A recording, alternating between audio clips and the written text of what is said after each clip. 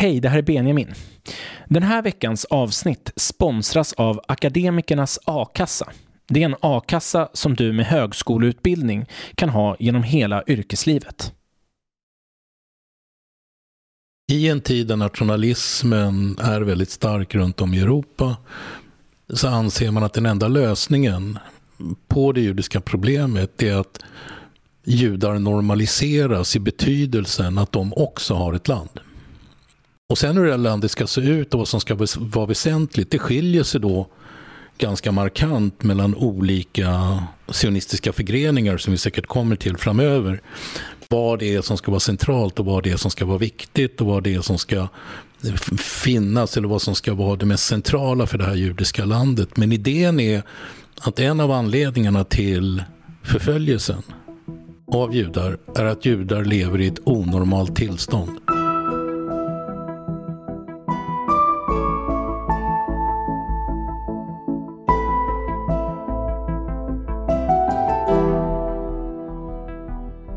Dagens avsnitt handlar om sionismen och gäst är Eli Göndör, filosofiedoktor i religionshistoria och redaktör till antologin Sionismen. De tidiga sionisterna menade att lösningen på den ohållbara antisemitismen i Europa och världen var ett eget judiskt hemland. Vi samtalar om sionismens födelse, dess olika inriktningar och centrala idéer.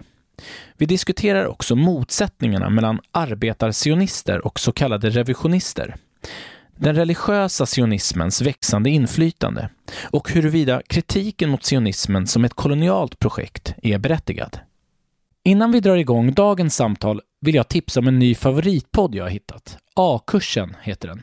Här kommer ett meddelande från programledarna. Tack så mycket Benjamin och hej alla Bildningskomplexets lyssnare. Jag heter Clara Wallin. Och jag heter Emma Frans. Och tillsammans så har vi den nystartade podden A-kursen. Där vi tar ett omdiskuterat ämne, där det finns många starka åsikter men där många kanske också saknar grundkunskaperna. Och så ger vi A-kursen i det ämnet med hjälp av en expert. Så om du gillar min podd kommer du definitivt uppskatta A-kursen. Den är rapp, smart och hela tiden intressant. Jag vill särskilt tipsa om avsnittet som handlar om att vi pratar för mycket om psykisk ohälsa och ett annat om varför svenska författare skriver så självupptaget. Gå in och lyssna efter det här avsnittet. Dagens samtal börjar med en viktig aspekt för att förstå de olika sionistiska tänkarna. Nämligen att judar kan ses som utövare av en religion men också ett folk eller en etnicitet. Det är en religion. Och religion är generellt sett också kultur och historia. Det är också etnicitet i den betydelsen att man föds ju jude. Om man är född av en judisk mor så är man jude per definition. Men man kan också konvertera till judendom. Jag tror att om man tittar rent historiskt tillbaka, jag tror att de här definitionerna om vad det är ur ett judiskt perspektiv väldigt mycket har varit en fråga om att definiera sig annorlunda än vad man har blivit definierad. Har du något exempel på det då? Ja, när nazisterna gjorde judendomen till en ras så blev det ju viktigt att bli ett folk exempelvis. Jag tror att självdefinitionen har varit viktig så tillvida att man har varit väldigt mån om att inte vara det andra vill att man ska vara å ena sidan. Å andra sidan så har man ju själv brottats med vad det innebär. När sionismen bildades exempelvis, då var ju begreppet ras hade en helt annan funktion och betydde något helt annat. Så då kunde de gamla sionisterna, de som utvecklade ideologin i sitt sammanhang, tala om judar som en ras. Vad menade de då när de sa ras? Ja, det var väl det man menade på den tiden. De här begreppen är ju kontextbundna. Vi talar idag om etnicitet snarare, tror jag. Sen kom det här med rasbiologin in i bilden.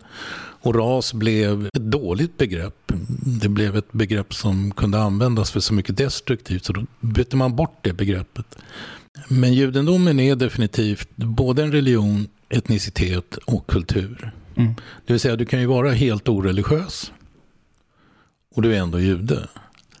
Du kan vara helt oreligiös och anknyta. Och se dig som en del av en judisk gemenskap och en judisk historia, därför den finns ju där. Och med den finns också judisk kultur. Den judiska kulturen är dock ofta kopplad på olika sätt till religionen. Vi har precis haft en judisk helg nu som heter Chanukka. När man tänder ett ljus varje dag under 8 dagar till minnet av återinvigningen av templet efter att grekerna förstörde det. Och det är väldigt många judar som tänder den här Chanukka-ljusstaken utan att vara religiösa och säger de böner som är förknippade med den här ceremonin utan att vara religiösa. Så kan jag jämföra det lite grann med att många svenskar har julgran och en krubba och kanske till och med besöker kyrkan under jul. Just det. Men är ändå inte religiösa utan de upplever mer de här religiösa ritualerna eller de religiösa ceremonierna, de religiösa sammanhangen som en del av sitt kulturella arv. Mm. Och anledningen att jag tog upp den här frågan är att vi kommer märka när vi pratar om de sionistiska tänkarna att de står på lite olika ben här i den frågan, huruvida de trycker på etniciteten eller om de trycker på religiositeten. Så det kommer vi se. Det var därför jag frågade dig om det. Men om vi ska börja beröra sionismen lite grann innan vi kommer in på de olika tänkarna så skulle jag vilja höra, kan du beskriva hur sionismen föds? Det finns i judendomen en religiös koppling direkt till det som i religiösa sammanhang definieras som det förlovade landet. Den judiska berättelsen i Gamla testamentet går från Egypten, slaveriet, ja det börjar ju långt innan dess, men det får hålla sig till den här kopplingen. Så rör man sig alltså från Egypten till det förlovade landet, Gud pekar ut det, och man ska alltså ta sig in i det här förlovade landet. Och väldigt mycket av de bud och påbud som finns i Bibeln och som är kopplat till judisk religiositet och också kopplat till det förlovade landet. Jordbruk exempelvis. Det finns massor av jordbrukslagar i Gamla testamentet. Man får inte skörda hörnen i sädesfälten exempelvis, ska vara till från fattiga. Man får inte ta träden för frukten det första året. Jorden ska vila vart 7:e år och så vidare. Och så vidare. Alla de lagarna är kopplade direkt till det förlovade landet. Så det finns en uppfattning hela tiden, en idémässig kontakt med det som idag ses som Israel i den judiska historien och den judiska berättelsen. Samtidigt så har judar av olika anledningar varit väldigt spridda runt om i världen och det som också varit en konstant under den här tiden, det är antisemitismen. Vi kan kalla det för judehat eftersom antisemitismen plötsligt, begreppet har börjat användas på en massa olika sätt. Men det har funnits ett förakt mot judar, en förföljelse av judar som har varit i princip konstant. Den har flyttat sig lite grann på olika platser i världen. På en del ställen har det varit mer markant. Det har gått upp och så har det gått ner. Europa är ett sånt exempel där judar under vissa perioder har levt ganska väl och sen så har någon kommit på någonting och så har man haft antingen inkvisition eller korståg eller andra världskriget, olika typer av förföljelse. Och under en rättegång av en fransk officer som heter Dreyfus så visade sig successivt under rättegångens, under hela den perioden, han anklagas för spioneri, den här Dreyfus. Det här är 1894 så att 1894, ja. Lyssnarna vet var vi befinner oss. Ja. 1894 anklagas han för spioneri, Dreyfus. Och Frankrike är genomantisemitiskt under den här tiden. Det finns en bok av Robert Harris, tror jag han heter, som har skrivit just om hela den här processen och hur det ser ut i Frankrike under den här tiden. Det gjordes en film på boken också. Polanski som har just det, gjort det. Exakt. Väldigt bra film. Ja, och boken är helt enastående, för även om man vet hur det slutar så sitter man hela tiden och vänder blad och väntar på en överraskning. Sen visar det sig att så småningom också att Dreyfus var oskyldig och den egentliga spionen som skulle anklagas heter Esterhazy. Och i det här sammanhanget så skriver också Emile Zola den här kända texten J'accuse, där han anklagar just Frankrike för att vara antisemitiskt. Och det här bevittnas av en man som heter Theodor Herzl. Och Herzl konstaterar att så här kan vi inte ha det. Judar är ett rättslöst folk. Det här sker också under en tid när nationalismen är väldigt viktig. Och Herzl får den här idén om att ett folk måste ha ett land. Britter och engelsmän har England, tyskar och Tyskland, fransmän och Frankrike. Judar har en gång fördrivits från Israel. Det finns en koppling, den historiska kopplingen som jag började med. Och det fanns ju också judar i det vi idag kallar för Israel. Men att återanknyta och återvända. Sionismen handlade aldrig om att plötsligt bara starta ett nytt land någonstans där man aldrig hade någon anknytning. Även om det, när sionismen kom fram som idé av Herzl och Herzl bestämde att det här måste man förverkliga på något sätt. Vi måste hitta ett sätt där vi kan återvända till det som är där vi är ursprungsbefolkning. För att använda den typen av begrepp. Så läggs det fram olika förslag internationellt för att ni måste ha ett land och så vidare. Ett av förslagen var Uganda. Där kunde man få finnas. Och det låg uppe i den sionistiska rörelsen också som ett alternativ där till sa, men vi har fått något, vi kan ju börja där.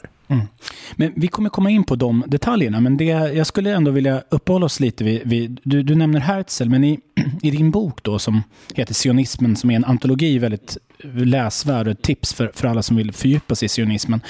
Där skriver du om en tänkare som kommer egentligen innan Herzl, som heter Moses Hess, som i mångt och mycket har samma tankar om att judarna är rättslösa, de är förföljda. Han förutspår till och med att det som är religionskritik på den tiden kanske till och med kommer bli någon slags rasmässig... Han förutspår såklart inte förintelsen, men han pratar i de termerna. Han fick rätt. Ja, han fick rätt. Han skriver ju en bok 1862, så det är långt innan Herzl, som heter Rom och Jerusalem. Jag skulle bara vilja höra dig nämna någonting om vad kommer han med för idéer och tankar där? Jag kommer faktiskt inte ihåg alla detaljer lika väl som du gör, men tanken bakom alla sionisterna är ungefär densamma. I en tid där nationalismen är väldigt stark runt om i Europa så anser man att den enda lösningen på det judiska problemet är att judar normaliseras i betydelsen att de också har ett land.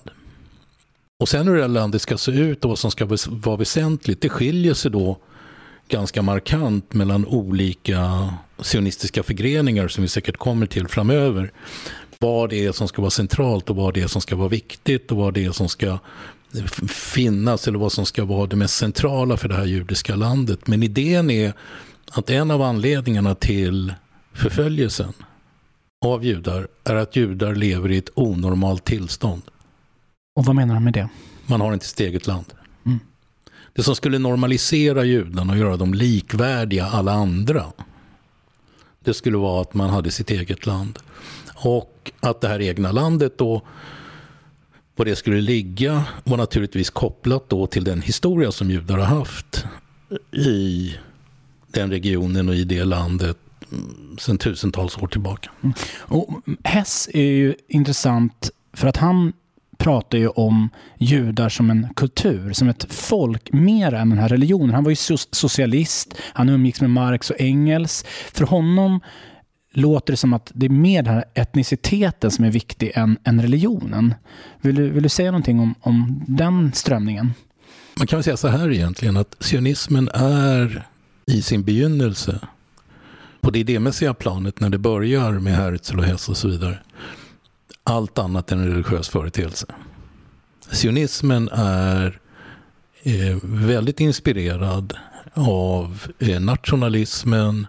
Många av de här ligger på vänsterkanten, socialister, och man talar om folk och kultur. Och gör judendomen eller judar i det sammanhanget till ett folk efter den vedertagna definitionen på vad ett folk är. Det vill säga en grupp människor med ett gemensamt språk, en gemensam historia, en gemensam anknytning till ett land och gemensamt språk. Språket blev ju en diskussion vad det var för språk man skulle använda sig av, men det var de här 4 parametrarna i alla fall som gjorde att man definierade som ett folk snarare än en religiös gemenskap.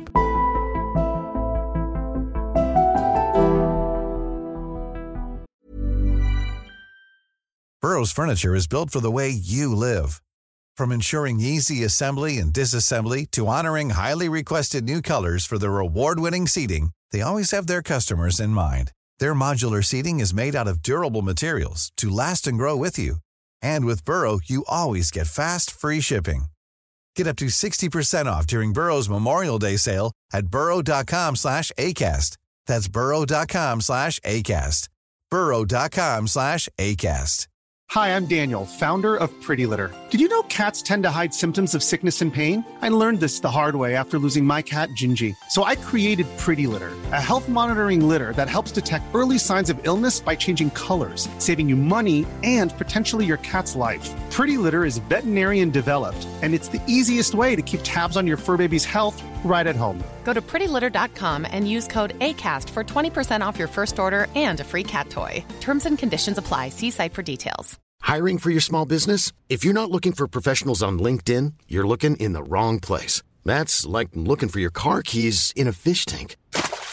LinkedIn helps you hire professionals you can't find anywhere else, even those who aren't actively searching for a new job but might be open to the perfect role. In a given month, over 70% of LinkedIn users don't even visit other leading job sites. So start looking in the right place. With LinkedIn, you can hire professionals like a professional. Post your free job on linkedin.com/people today. Okej, men då har vi kommit fram till Theodor Herzl då, som är den mest berömda sionisten. Han skriver ju boken Judestaten ett par år efter den här Dreyfusaffären. Vad är det som gör honom till den mest berömda sionisten? Jag tror inte det är så mycket hans idéer utan drivkraften. Han försakade i sin familj, sitt sociala liv, allting. Han drev den här frågan som är på svenska rakt in i kaklet. Han höll på med det oavbrutet och hela tiden. Han förhandlade med Vatikanen, han förhandlade med stormakterna. Han höll på med det här oavbrutet. Det var hans livsgärning. Och han var helt övertygad om att det här var absolut nödvändigt. Och jag tror att den här drivkraften och hans karaktär, liksom att vara en doer. Jag tror att det är det som gör honom till den mest betydelsefulla av alla. Mm. Vad skulle du säga för den som, jag utgår från att ingen har läst Judestaten av de som lyssnar just exakt nu, men vad skulle du säga är liksom huvudteserna i Judestaten? En av teserna är ju den att staten Israel är en win-win. Alla tjänar på det. Eftersom Europa är antisemitiskt och uppenbarligen inte intresserad av sina judar längre, så kan man samla judarna på en annan plats. Liksom. Man blir av med judarna. Samtidigt, och det här är ju, om vi nu talar om en kolonial syn på omgivningen, samtidigt kan Israel bli en fantastisk plats. De kan sprida kunskap, utveckla Mellanöstern, göra allting bättre för alla. Det vill säga staten Israel kommer göra att alla blir glada och nöjda. I Europa slipper judarna, staten Israel blir ett fantastiskt land som man kan lära av. Exakt, men då glömmer han ju ett folk som det inte blev ett win-win för, och det var ju araberna. Ja, det fanns ju judar i Israel.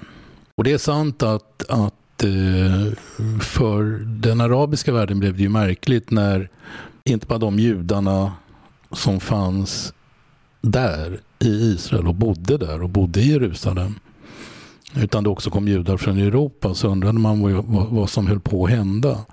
Men man ska också komma ihåg att för Mellanöstern så var under den här tiden nationalstaten en helt främmande idé. Det är klart det fanns länder, men hela idén om nationalstaten och sätta upp gränser och så vidare, det är en europeisk föreställning. Du har ditt land, jag har mitt land, du håller på din sida, jag håller mig på min sida. Vi bygger upp institutioner och myndigheter.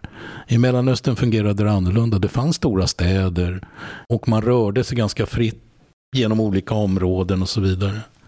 I en omgivning där nationalstatsbegreppet då fortfarande var ganska främmande. Blev ju för de som bodde där en anomali. Det man ska komma ihåg det är också att sionisterna är ju inte omedvetna om att det finns ett folk till där. Det är bara det att man förhåller sig till det på olika sätt. Och de flesta, tror jag, är ganska positiva. Jag tror att vi kan säkert lösa det här. Eftersom vi kommer så blir det en fördel för alla. Alla kommer kunna dra nytta av att ett nytt land skapas. Alla kommer kunna förstå fördelarna med att modern teknik tas in i landet och så vidare. Så att framförallt kultursionisterna är ju väldigt, väldigt måna om Att staten Israel som judisk stat hela tiden måste vara medveten om att man även har ett annat folk att ta hänsyn till. Mm. Det här är ett kapitel som vi kommer behöva uppehålla oss mycket mer vid. Jag har verkligen ett par frågor som handlar om vad som sen händer med konflikten och hur man ska tänka kring de araber som bodde där. Men om vi ändå uppehåller oss först lite mer vid Herzls tankegångar, så är det ju en annan sak som är intressant. Jag håller helt med dig. Han har ju den väldigt romantiska synen på det här byggandet, att det kommer vara en win-win och så. Men han pratar ju också, han får ju aldrig leva under det, och höra om att det kommer att bli nere i Palestina som han riktar in sig på primärt, eller liksom staten Israel, utan han är lika öppen för Argentina. Jag skulle vilja höra dig prata lite om det. Just det här att det kanske inte behöver vara i Palestina. Även om man såg andra möjligheter, så är den sionistiska berättelsen sån att det är temporärt. Förr eller senare måste den judiska staten ligga i Palestina, därför det är där man har sin hemortsrätt. Och även Herzl tänker så? Ja, det är den uppfattningen jag får i alla fall. Att när han exempelvis, förutom Argentina, då jag nämnt Uganda tidigare, när han lägger fram Uganda som ett förslag för kongressen, så säger han ju det att vi kan börja där. Där kan vi utbilda våra tjänstemän, där kan vi lära oss hur man bygger myndigheter, där kan vi pröva liksom hela den nationella idén i praktiken och se hur vi får den att fungera. Och när du säger kongressen så menar du den sionistiska världsorganisationen som bildas 1897? Precis, och då träffas man ju för att fatta beslut om hur man ska ta det här vidare. Kompromissviljan att få en yta någonstans, den fanns nog hos de flesta sionisterna. Bara man får något så är man nöjd, så man slipper förföljelsen.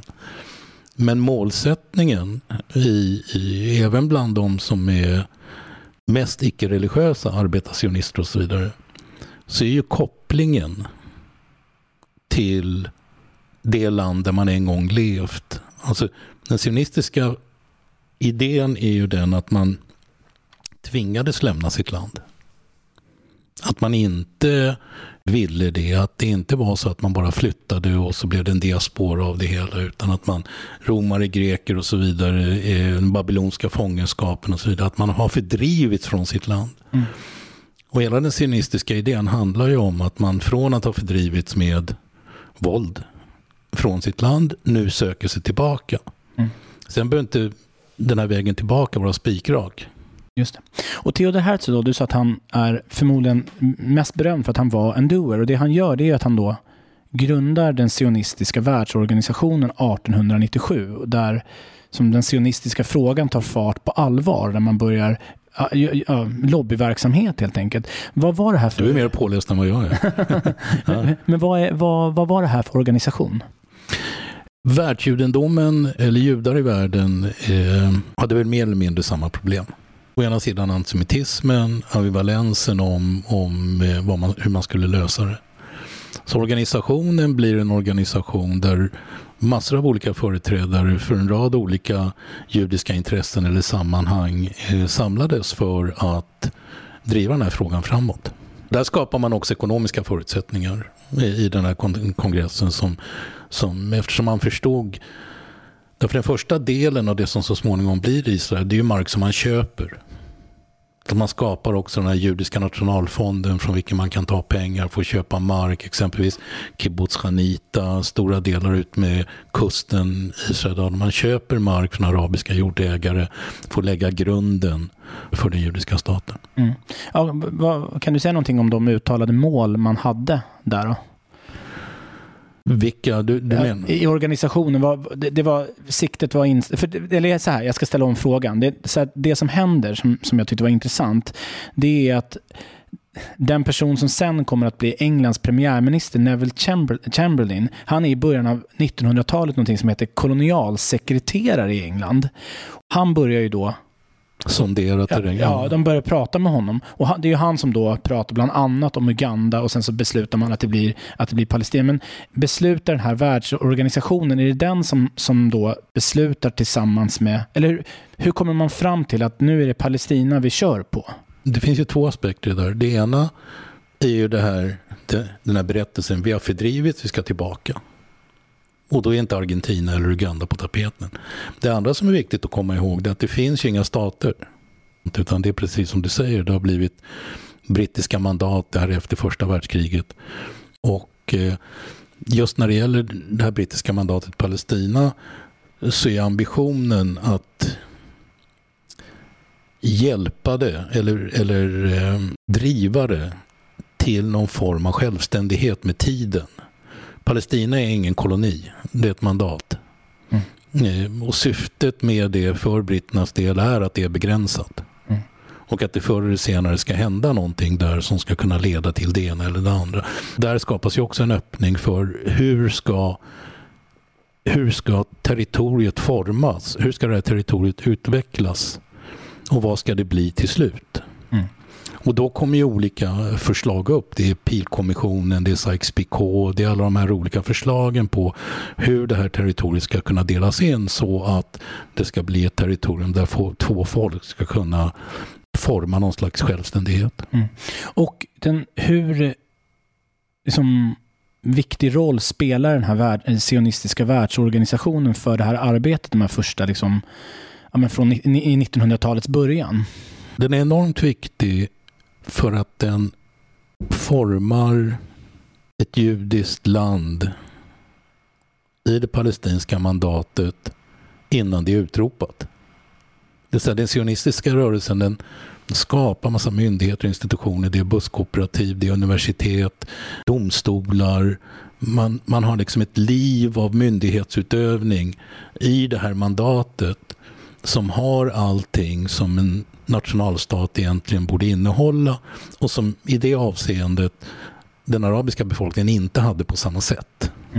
Naturligtvis hade man sina lagar och man hade sitt sätt att fungera, men det fungerade mer traditionellt genom familjerätt och genom olika typer av lagstiftningar som inte påminner eller som inte är likadan som den europeiska myndighetsutövningen. Så att man har Palestine Post som sedermera blev Jerusalem Post, Abima-teatern grundas för judisk teater, jordbrukskollektiv. Den sionistiska rörelsen jobbar fram det här till en nivå som gör att det enda som saknas egentligen, det är liksom en rubrik, staten Israel.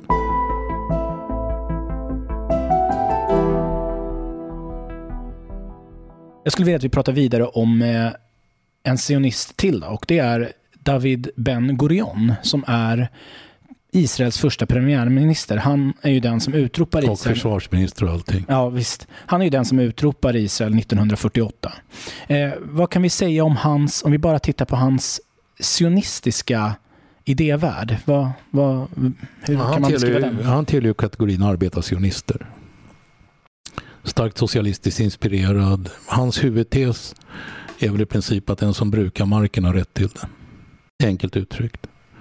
Och hans idé är att om vi har 1 miljon människor som brukar jorden i Israel, eller 2, jag kommer inte ihåg hur många miljoner andra till med, så kommer ingen längre ifrågasätta vår existens. Det är liksom hans centrala budskap. Han bosätter sig själv i Negev på en kibbutz som heter Sde-Boker. Och det är där han lever sitt liv, även när staten Israel är grundad, hans politiska karriär och så vidare. För honom handlar det om arbete. Och han bildar ju det socialdemokratiska partiet, Mapai. Det är arbetarpartiet, det israeliska arbetarpartiet. Ja, det är också parti som den svenska socialdemokratin kommer att älska i många år i början. Det är ett systerparti helt enkelt, ett tvillingparti. Liksom. Ja. Precis. Och han har ju också varit med och skrivit självständighetsförklaringen, där jag har förstått att man pratar om leva i fred med grannar, man pratar om religionsfrihet, man pratar om lika rättigheter för araberna. Vill du säga någonting om den sionistiska tanken kopplat till sina grannländer? Jag vet inte, man naiv är det fanns då i direkt konflikt med Jabotinsky i den här frågan. Vi kommer komma in på vem Jabotinsky var. Ja. Han står i direkt konflikt med de så kallade revisionisterna, där han ändå har en tro om att fred är möjligt.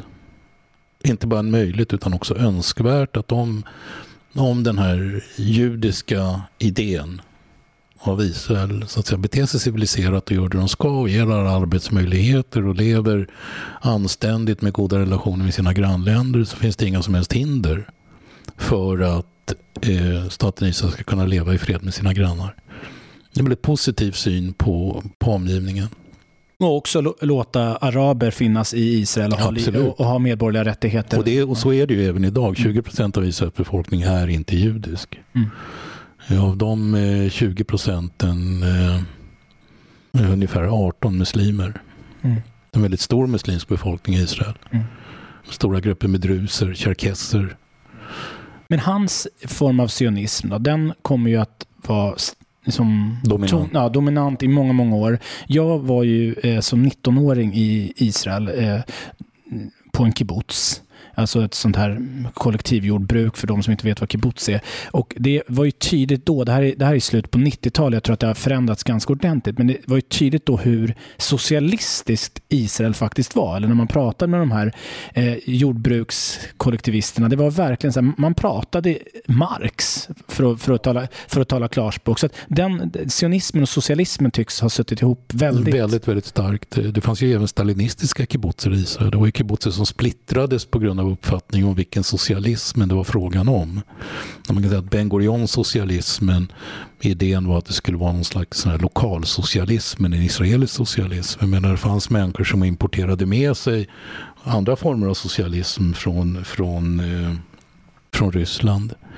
Monopol. Det fanns liksom en fabrik som gjorde kyckling, en fabrik som producerade choklad, en fabrik som... Att få en telefon var ett helvete tills man kunde få ett telefonjack i väggen. Fackföreningarna är enormt starka, hela Histadrut styrde mer eller mindre Israel. Det är en fackförening, alltså Israels LO. Ja, Israels motsvarighet till LO. Enormt stark. Och kibbutzerna blev... Jag skulle säga att kibbutzerna och monopolet, de olika monopolen, liksom på alla nivåer, fanns det ju monopol, statliga monopol, var absolut nödvändigt för att Israel skulle kunna etableras. Varför var det?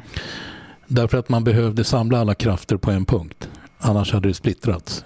Lika viktigt som det var för de här idéerna att liksom ha det här monopolet och ha de här kibbutzerna. Kibbutzerna stod ju, det var 4% av befolkningen ungefär som stod för jordbruk så att Israel kunde bli självförsörjande. Kibbutzerna hade också en social funktion som var väldigt viktig i betydelsen att även människor som kom till Israel utan ett öre på fickan hade någonstans att ta vägen och kunde jobba och leva ett normalt liv. Kibbutzerna till skillnad från kolchoserna var ju så att säga egna. Allt som kibbutzen producerade gick till kibbutzen och sen beskattades kibbutzen som kibbutz. Så att man kunde utveckla kibbutzen, men kibbutzen kunde också stå för väldigt mycket som Israel behövde. Men sen gick det ju inte att utvecklas ekonomiskt genom att ha den här planekonomin och ha de här monopolen. Så att lika viktigt som jag tror jag skriver det faktiskt i boken. Det är en sån här sak som jag kommer ihåg. Jag tyckte det var en fyndig formulering. Att lika viktigt som den här socialistiska monopolstaten var för att Israel skulle kunna bildas. Lika viktigt var det att den bröts ner för att Israel ska kunna fortsätta utvecklas. Och då kommer vi in på, det är så viktigt att komma ihåg det tror jag när vi pratar om sionismen, att den är mångfacetterad ändå. De första tänkarna, de hade samma ändå grundidé om att det behöver finnas en judisk stat för att antisemitismen hade blivit för stor. Men sen pratar vi då om du nämnde kort en person som heter Zev Jabotinsky som är så kallad revolutionist. Som är på många sätt Ben Gurions motsats. Den här socialistiska socialismens motsats. Vad står hans tankar för? Ja, hans tankar står ju mer för att Israel kan inte på någon som helst, eller judar kan inte förvänta sig att bli accepterade i Mellanöstern. Det finns ingen anledning. Det är väldigt pragmatiskt att säga att varför skulle den arabiska omgivningen och varför skulle de som bor där acceptera att vi kommer att skapa en stat här? Det finns ingen som helst anledning.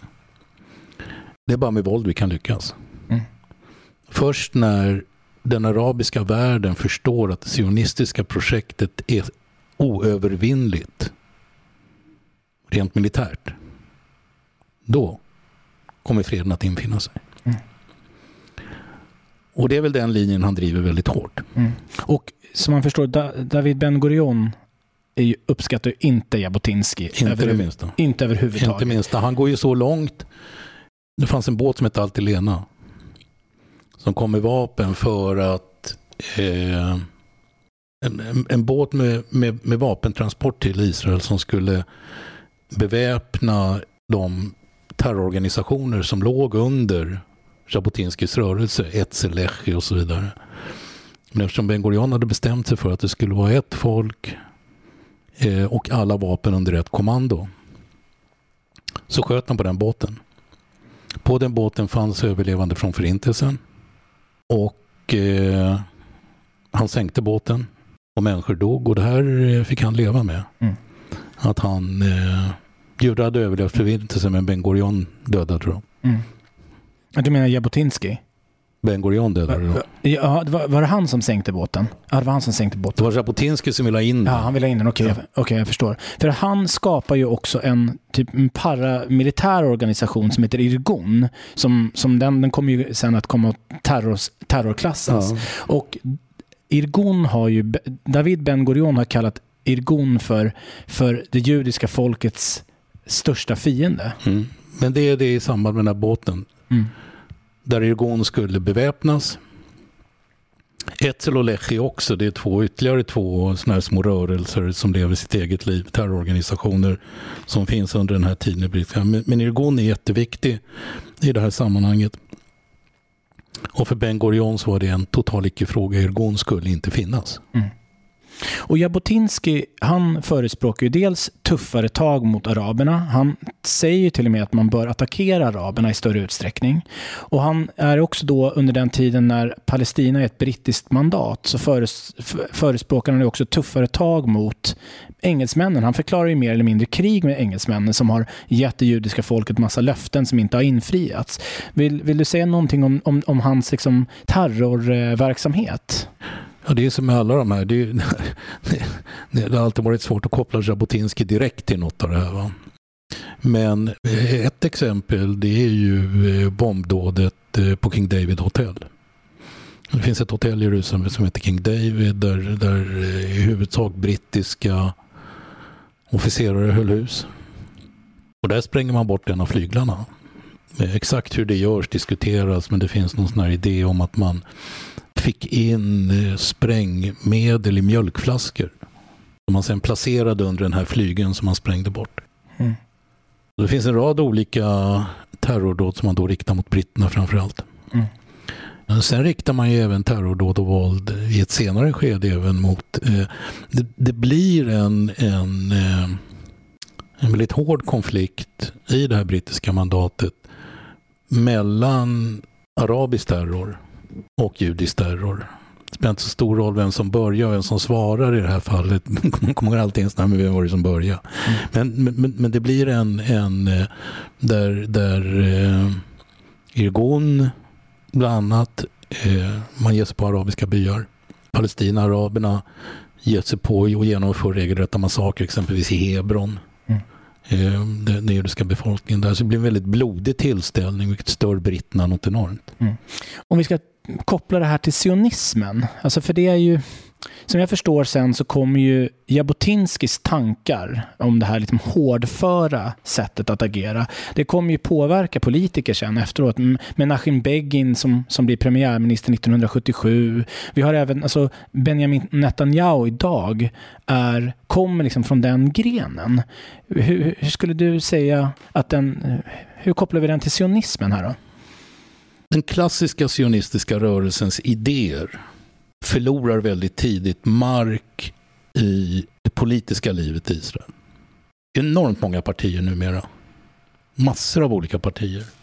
Ingen av dem, det finns ett litet spår, en liten rest kvar av det gamla arbetarpartiet, och det finns en liten rest av det gamla revisionistpartiet och Likud. Men väldigt tidigt så splittras det här upp därför att ideologierna håller inte för verkligheten. Och det leder i sin tur till att de här partierna bryts ner och blir pragmatiska. Så den israeliska politiken, den har handlat om lägenhetspriser, matpriser och framförallt det här med freden. Det finns Vartenda val är det samma slagord. Att skapa fred, eller hur? Jag kan skapa fred.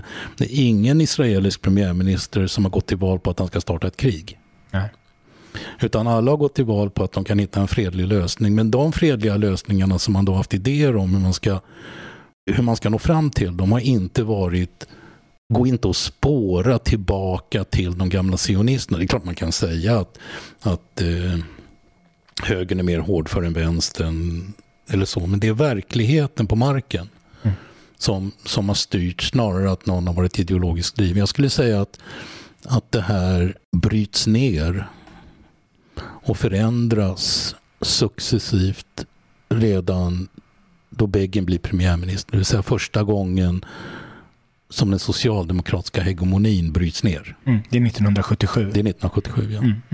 Där plötsligt börjar hända saker, så kommer Libanonkriget. Och det är en period som omformar Israels politiska karta.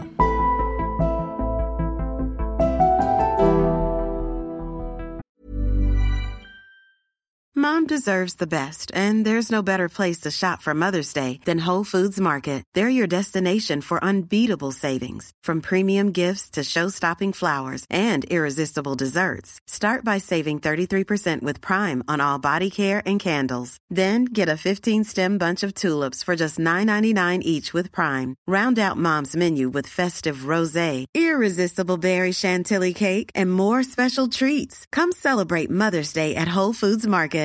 Hi, I'm Daniel, founder of Pretty Litter. Cats and cat owners deserve better than any old-fashioned litter. That's why I teamed up with scientists and veterinarians to create Pretty Litter. Its innovative crystal formula has superior odor control and weighs up to 80% less than clay litter. Pretty Litter even monitors health by changing colors to help detect early signs of potential illness. It's the world's smartest kitty litter. Go to prettylitter.com and use code ACAST for 20% off your first order and a free cat toy. Terms and conditions apply. See site for details. Det finns en sionistisk riktning som vi inte har berört än, som jag tycker är kanske en av de mer intressanta, och det är den religiösa sionismen. Som vi pratade om i början, att man kan se judar som både ett folk, en etnicitet och en religion. Det intressanta som jag tycker med den religiösa sionismen, den ser ju verkligen judar primärt som något religiöst. Och till och med vänder sig mot den här idén om en stat, något sekulärt. Kan du beskriva vad den religiösa sionismen är för någonting? Utgångspunkten är att även inom judendomen, om man ska gå liksom krasst till någon slags kärna, så är nationalstaten hädelse. Varför då? Det är en sån här vanlig sekulär stat. Därför att det som ska styra en värld och det som ska styra ett land är Torah och Halacha. Judiska skrifterna helt enkelt. Ja, de judiska skrifterna. Judendomen har ju sin motsvarighet till sharia, och det är Halacha. Och där står det att du ska tvätta händerna och du ska begrava på ett visst sätt och du ska göra det ena och du ska göra det andra. Och man får inte blanda ihop det med det. Det är väldigt strikta regler för hur man ska leva sin vardag. Och det här som allt annat tolkas ju naturligtvis. Och 4 judar har 6 olika idéer om vad som är rätt och fel i det här fallet. Precis som i muslimska sammanhang. Men det fanns 2 typer av motstånd mot sionismen. Det ena var den icke-religiösa grupp eller sekulära grupp som var rädd för att sionismen skulle öka antisemitism. Att judar skulle upplevas som illojala i respektive land om man tillhörde en annan nationell rörelse. Det var ett motstånd mot sionismen. Rädda för majoriteternas reaktion. Det andra motståndet mot sionismen, det var den ortodoxa religiösa, som menade att drömmen om Sion, drömmen om det judiska landet eller drömmen om det förlovade landet, det kommer infinna sig när Gud vill. Det är inte människors sak att hålla på med det här. I det här sammanhanget dyker upp en rabbin som heter Kook. Och Kook är den som placerar sig mellan den sekulära antireligiösa sionismen och den religiösa antisionismen. Och vad får det för uttryck? Alltså ena sidan har du den sekulära antireligiösa sionismen och på andra sidan så har du religiös antisionismen på grund av de anledningarna. Och då får vi en idé som säger att det finns inget alternativ. Judar måste vara Israel. Så för första gången så moderniseras judiskheten och nationaliseras. Man anknyter judisk religiositet till nationalstat. Judendomen genomgår någon slags reform, kan man säga. Där inte bara idén om att vi måste leva i Israel för att vara riktiga judar tas upp ju med det att alla de här jordbruksreglerna och så vidare är absolut nödvändigt, utan det är varje judes plikt att vara delaktig i den här processen. Även de icke-religiösa fyller en funktion. Om religiösa judar tidigare har sett icke-religiösa som problematiska och icke-religiösa judar har sett religiösa som jobbiga, så dyker det plötsligt upp en gubbe, en rabbin i det här fallet, Kok, och säger det tvärtom. Vi är enade kring det här därför vi befinner oss i en messiansk tid. Och det blir allas uppdrag att driva det här. Så han vill att judar ska flytta till Israel, men inte av politiska skäl utan av religiösa skäl. Vad intressant. Och då tänker man helt enkelt att ju fler judar som kommer till Israel, desto troligare är det att Messias kommer tillbaka. Dels att Messias kommer tillbaka, men det är också det enda sättet att leva som riktig jude på. Därför du kan inte fullfölja alla påbud i Europa. Lagen om att du ska lämna fälten eller hörnen på fältet till de fattiga, den gäller inte i Sverige. Och får han med sig de religiösa på det här då så småningom, eller? Ja, det får han ju delvis. Du får vad du kallar för de religiösa sionisterna. Som blir Mafdal senare exempelvis. Abraham Borg och några politiker till är ju en del av den här rörelsen. Vad är Mafdal? Mafdal blev en religiös sionistiskt parti i Knesset.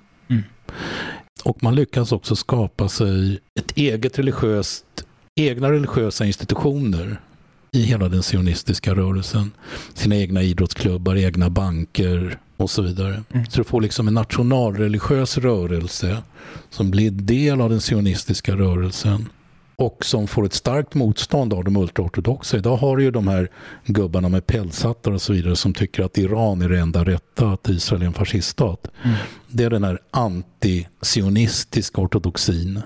Men de är väl ganska få idag? Ja, men de är oerhört få, men deras motiv är just det att en nationalstat är en hädelse därför att en jude ska inte anpassa sig till en stat, till en flagga, stå och ge vakt när de sjunger nationalsång. Den enda auktoriteten en jude har är Gud. Just det.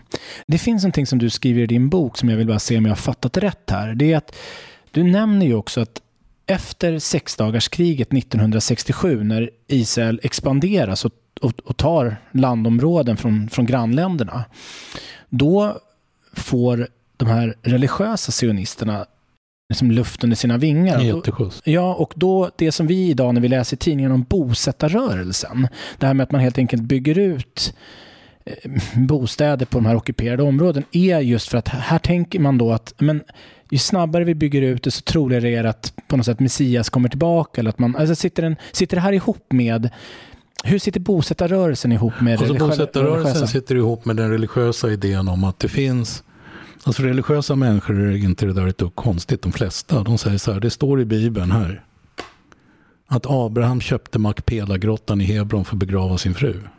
Vi har till och med ett köpkontrakt. Vi är ursprungsbefolkningen, där är vårt, klart vi ska bo här.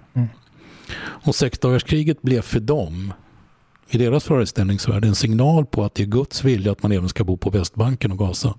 Och vad bygger de det på?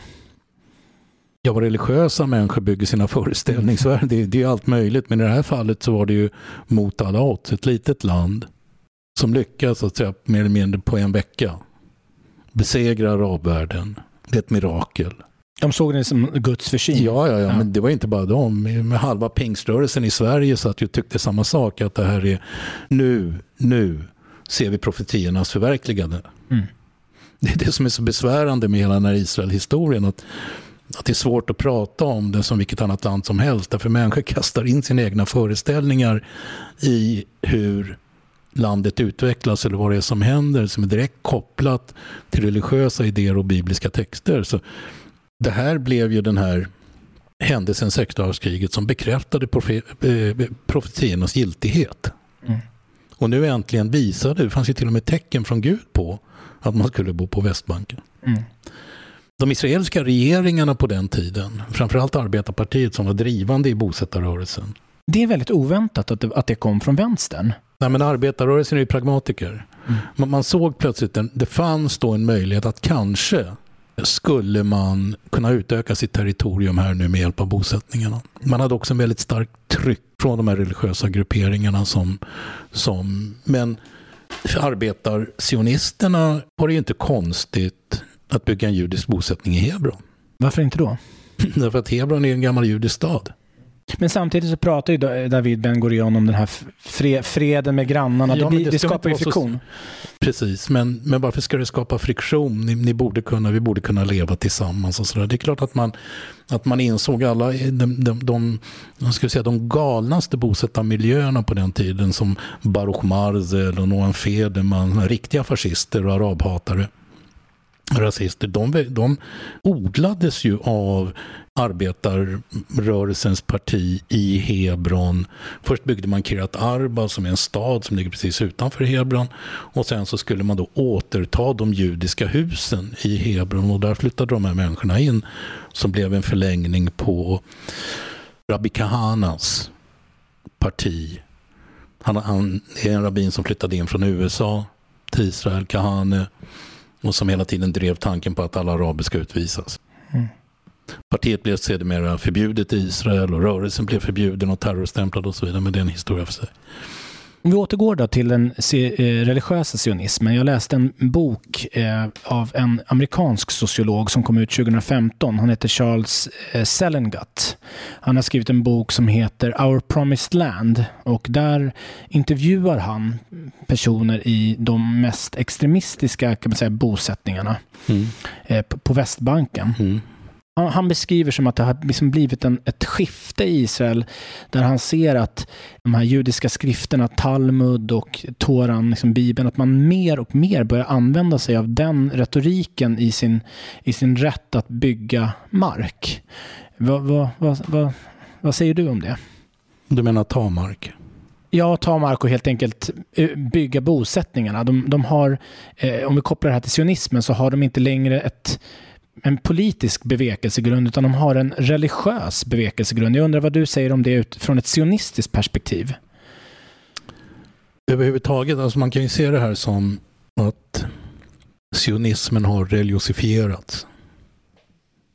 Sionismen som en sekulär rörelse till att börja med har av vissa grupperingar religiosifierats och getts nya tolkningar. Jag håller med honom, men det är värre än så. Det finns idag en rörelse i Israel som inte bara är religiös nationalistisk, utan den är religiös nationalistisk messiansk. Och vad innebär det? Ja, det innebär att man drivs av en messiasvision. Man drivs inte av realpolitik eller humanism eller någonting sånt, utan ideologin står före allt annat. Och det har skapat en grupp som bland annat heter Hilltop Youth. Ungdomarna på bergen eller någonting sånt. Det är människor som springer omkring på Västbanken och klär sig som man trodde att man var klädd för 2000 år sedan, och har gjort det till någon slags religiös judisk dygd. Att göra livet till ett helvete för palestinier. Man bränner ner deras olivlundar, man trakasserar och terroriserar dem där man kan och där det ges en möjlighet. Och det här är ju en utveckling av judendomen som har blivit möjlig för att judar lever som majoritet i Israel. Alltså judar är ju en av dem, kanske den enda. Men jag skrev det som ett tillägg när min bok Religionskollision kom ut i Nygåva. Så skrev jag till ett nytt kapitel som handlade just om judar, för att jag inte hade skrivit om det tidigare i boken. Att Israel har ju blivit en modell där det ovanliga sker. Där ett folk som är minoritet går från att vara minoritet och bli majoritet. Och majoriteter har en rent historiskt ganska obehaglig utveckling. De får gärna för sig att man ska förtrycka minoriteter, och man får för sig tankar och idéer som egentligen inte hör hemma i ett civiliserat demokratiskt samhälle. Så den här gruppen som tolkar de judiska skrifterna på ett sätt som legitimerar deras beteende och legitimerar deras trakasseri mot araber och legitimerar deras illegala bosättningar för övrigt, som vid flera olika tillfällen också rivs av israeliska myndigheter. Och som är terrorstämplade av den israeliska regeringen. Den är ett jättestort problem, och det är ett direkt resultat av Naturligtvis konflikten så som den har sett ut. Den här gruppen har inte vuxit fram ur ett vakuum. Men det är en ny judisk rörelse i Israel som inte... Men då skulle man fråga Koch som startade de här religiösa sionisterna vad han tycker om det här, så skulle han skulle inte gilla det alls. Det är så. Ja, för du skriver ju, och du behöver inte försvara det här, för det här är 2009, men du skriver att det är den religiösa sionismen har inte mycket att hämta i Israel, att de är lite grann på tillbakagång. Alltså det är inte jättepopulärt, men jag vill bara höra vad du tänker. När jag träffade Nathan Shachar här för ett par månader sedan, så nämner han att just den här rörelsen, den sionistiska religiösa rörelsen, har fått oerhörd makt. De är en av de största lobbyisterna i Israel idag, och halva regeringen består ju av representanter från de här. Vad säger du om det, om vi tittar på det idag? Att det var sant när jag skrev det, men att saker och ting sen har förändrats. Det är sant det Nathan säger. De har fått enormt inflytande. Och de har också fått stort inflytande, mycket på grund av den regeringen som sitter idag, där Netanyahus närmaste allierade som han har plockat ihop för att överleva som premiärminister tillhör den mest radikala formen av religiös sionismen. Både Ben-Gvir och Smotrich tillhör den falangen.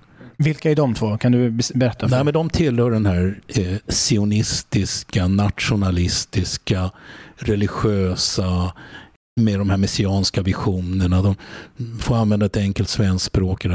De är högerextrema nationalister som dessutom är religiösa. Jag tror att det här är en stark rörelse. Jag tror den är stark. Jag tror den är inflytelserik. Jag anser att den är farlig. Jag anser att den är osmaklig och otrevlig. Men jag tror fortfarande att rent allmänt, om man tittar på det israeliska samhället som sådant, om du tar Israel från Metulla i norr till Eilat i söder och gör en opinionsundersökning om var folk står någonstans politiskt, så får inte den här gruppen mer än kanske 10-20% stöd. Men det är för mycket.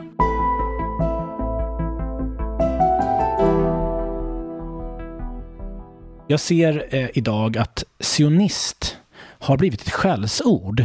Det används som dels som någon slags imperialistiskt kolonialt projekt, och i allra värsta fall så är det en synonym till judejävel också, såklart. Men jag vill veta ändå, vi behöver prata om det befogade i kritiken, eller vad säger du om kritiken när det kommer till att se sionismen som något kolonialt? Det krävs stor ansträngning för att klämma in det där. Och ansträngningen är ju kopplad då till att den sionistiska rörelsen i sin grund är ju en europeisk tanke. Men den faller ju platt i och med att judar alltid har bott i Israel. Hela den koloniala idén med postkolonial teori och så vidare är problematiskt därför att det är retorik och inte forskning. Det är liksom, för att du ska vara kolonial så är det måste stämma in på en viss tid, och det måste vara en viss si och det var en viss så. Ibn Abdelmalek Mirwan byggde klippdomen i Jerusalem på 1680-talet. Vad hade han där att göra? Kristna och judar hade levt där, för judar hade levt där i 1600 år, och så plötsligt dök upp en muslim från ingenstans. Det är enligt koloniala perspektiv inte kolonialt. Hela den ska säga, muslimska eller arabisk-muslimska imperialismen, om man så vill, som under det Osmanska riket och så vidare sköljer över hela Mellanöstern. Det är inte kolonialt. Det är uppenbart så att för den arabiska världen var Israel, eller tillblivelsen av Israel, något oönskat. Men det att det var oönskat ur deras perspektiv behöver inte betyda att det inte är legitimt. Men det finns, om jag får bara utveckla lite grann hur jag ser på det och få höra vad du säger.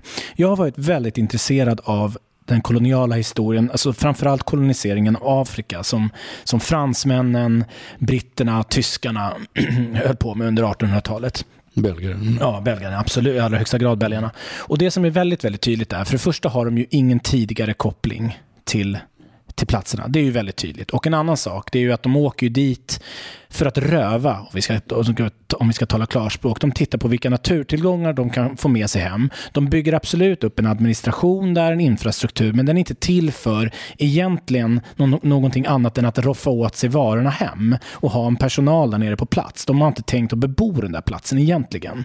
Så att jag håller absolut med om att det är osmakligt. Att det du och jag har pratat om idag, att judarnas önskan om en stat kom från en helt annan plats. Den kom från en liksom desperation och att bli utsatt för antisemitism och sen i förlängningen en rent fysisk förintelse.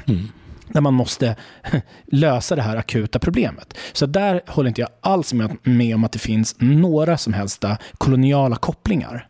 Men man kan ändå, vi går tillbaks till de här tänkarna som vi har pratat om. Vi har Moses Hess, vi har Leo Pinsker, vi har Theodor Herzl. De nämner ju alla själva ordet kolonisering. Det är ett begrepp som de använder sig av. Vi har till exempel... Men kolonisering och bygga kolonier och kolonialismen är två olika saker. Absolut, men det de ändå gör, vi kan ta vad heter han? Jabotinsky som vi pratade om, som var revisionist och drev en hårdför linje. Han håller ju tal inför det brittiska underhuset i början på 1900-talet. Där han säger, ni har ju erfarenhet hur man koloniserar ett land. Vi behöver er i det arbetet. Vi vet att ni vet hur man gör. Så att, och jag säger inte nu att jag ska smutskasta de här tänkarna, för jag förstår att de kommer från liksom en nöd, en desperation. Men man kan se i deras tankar att det finns koloniala anspråk på så sätt att de, som jag i alla fall tolkar många av dem, inte bryr sig så där jättemycket om att det finns araber som bor där. Vad som kommer hända, de vill inte döda araberna, men de är lite likgiltiga inför vad som ska hända med dem. Det är ju klart att man såg idén om att bilda staten Israel som viktigare än vem som bodde där. Det är helt klart, men det finns samtidigt, man kan säga att problemet uppstår när man börjar köpa mark. Jordägare som bodde i Syrien eller någon annanstans köpte man mark av, och då på den här marken fanns det arabiska bönder, och så kom man dit och sa att nu är det här vårt. Och då frågade de arabiska bönderna, men vi då? Ja, så det är inte vårt problem. Och det var det inte heller. För man hade köpt marken.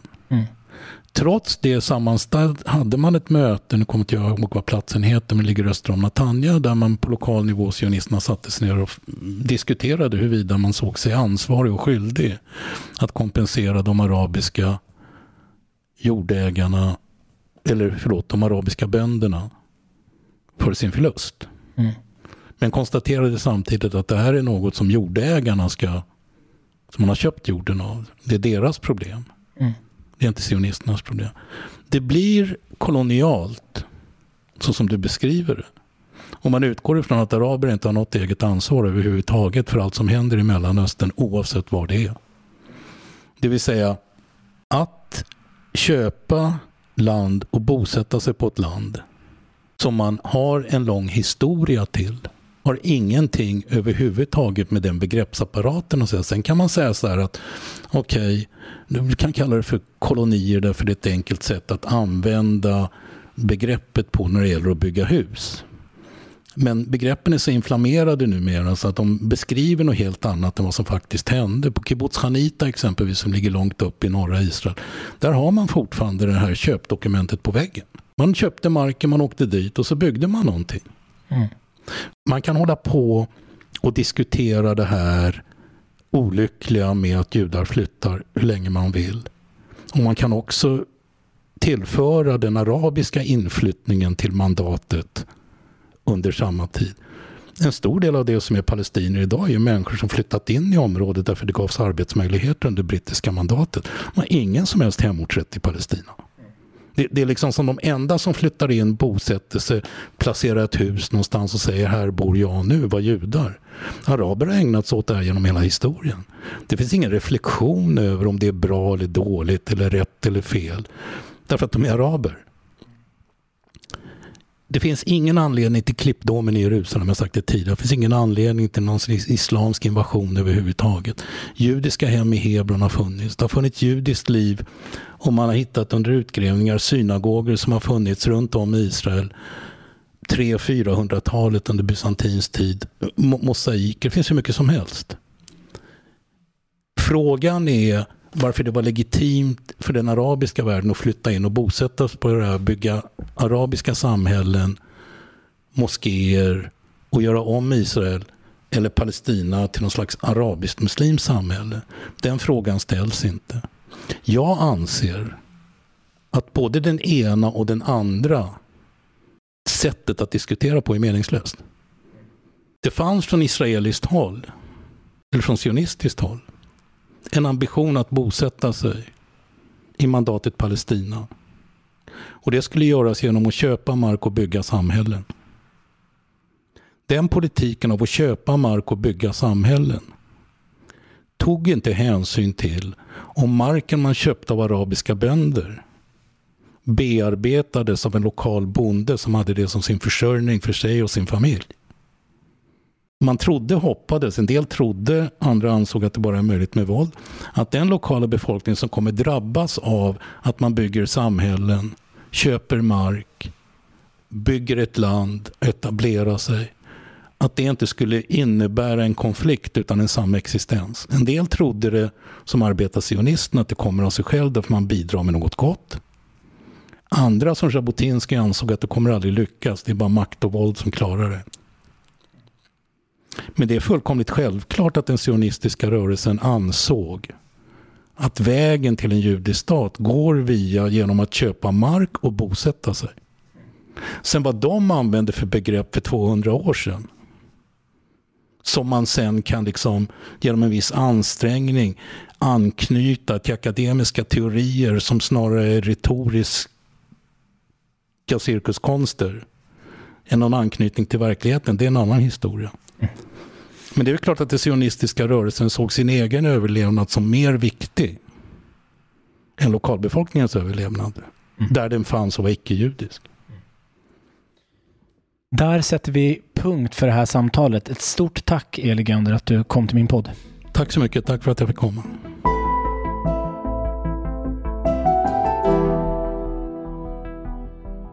Du har lyssnat på Eli Göndör i avsnitt 106 av Bildningskomplexet. Jag vill påminna om Bildningskomplexet live den 7 mars klockan 18. Denna gång på det judiska kulturhuset Bayit i centrala Stockholm. Gäst är Nathalie Lantz, bibelvetare, översättare och kulturjournalist på Expressen. Temat är Amos Oss bok Hur man botar en fanatiker från 2006 och uppföljaren Kära fanatiker. Hur uppstår fanatism? Hur kan man bekämpa den hos sig själv och andra? Vad kan Amos Oss budskap lära oss om Israel-Palestina-konflikten? Det är några av frågorna som besvaras. För att anmäla sig till kvällen, klicka på länken i avsnittsbeskrivningen. Sista anmälningsdatum för icke-medlemmar är 1 mars och för medlemmar i församlingen den 5 mars. Vill du stötta mitt arbete ska du bli månadsgivare på Patreon. För 30 kronor i månaden blir du prenumerant och får reklamfria avsnitt och före alla andra. Gå till patreon.com och sök på poddens namn eller klicka på länken i avsnittsbeskrivningen. Det går också bra att stötta podden på Swish på nummer 0709 262541. Har du tips på kommande ämnen och gäster får du jättegärna mejla benjaminelfors@gmail.com. Följ också Bildningskomplexet i sociala medier. På Facebook och Instagram är det bara att söka på poddens namn. Tack för att du lyssnar. Hey, it's Paige DeSorbo from Giggly Squad. High quality fashion without the price tag. Say hello to Quince.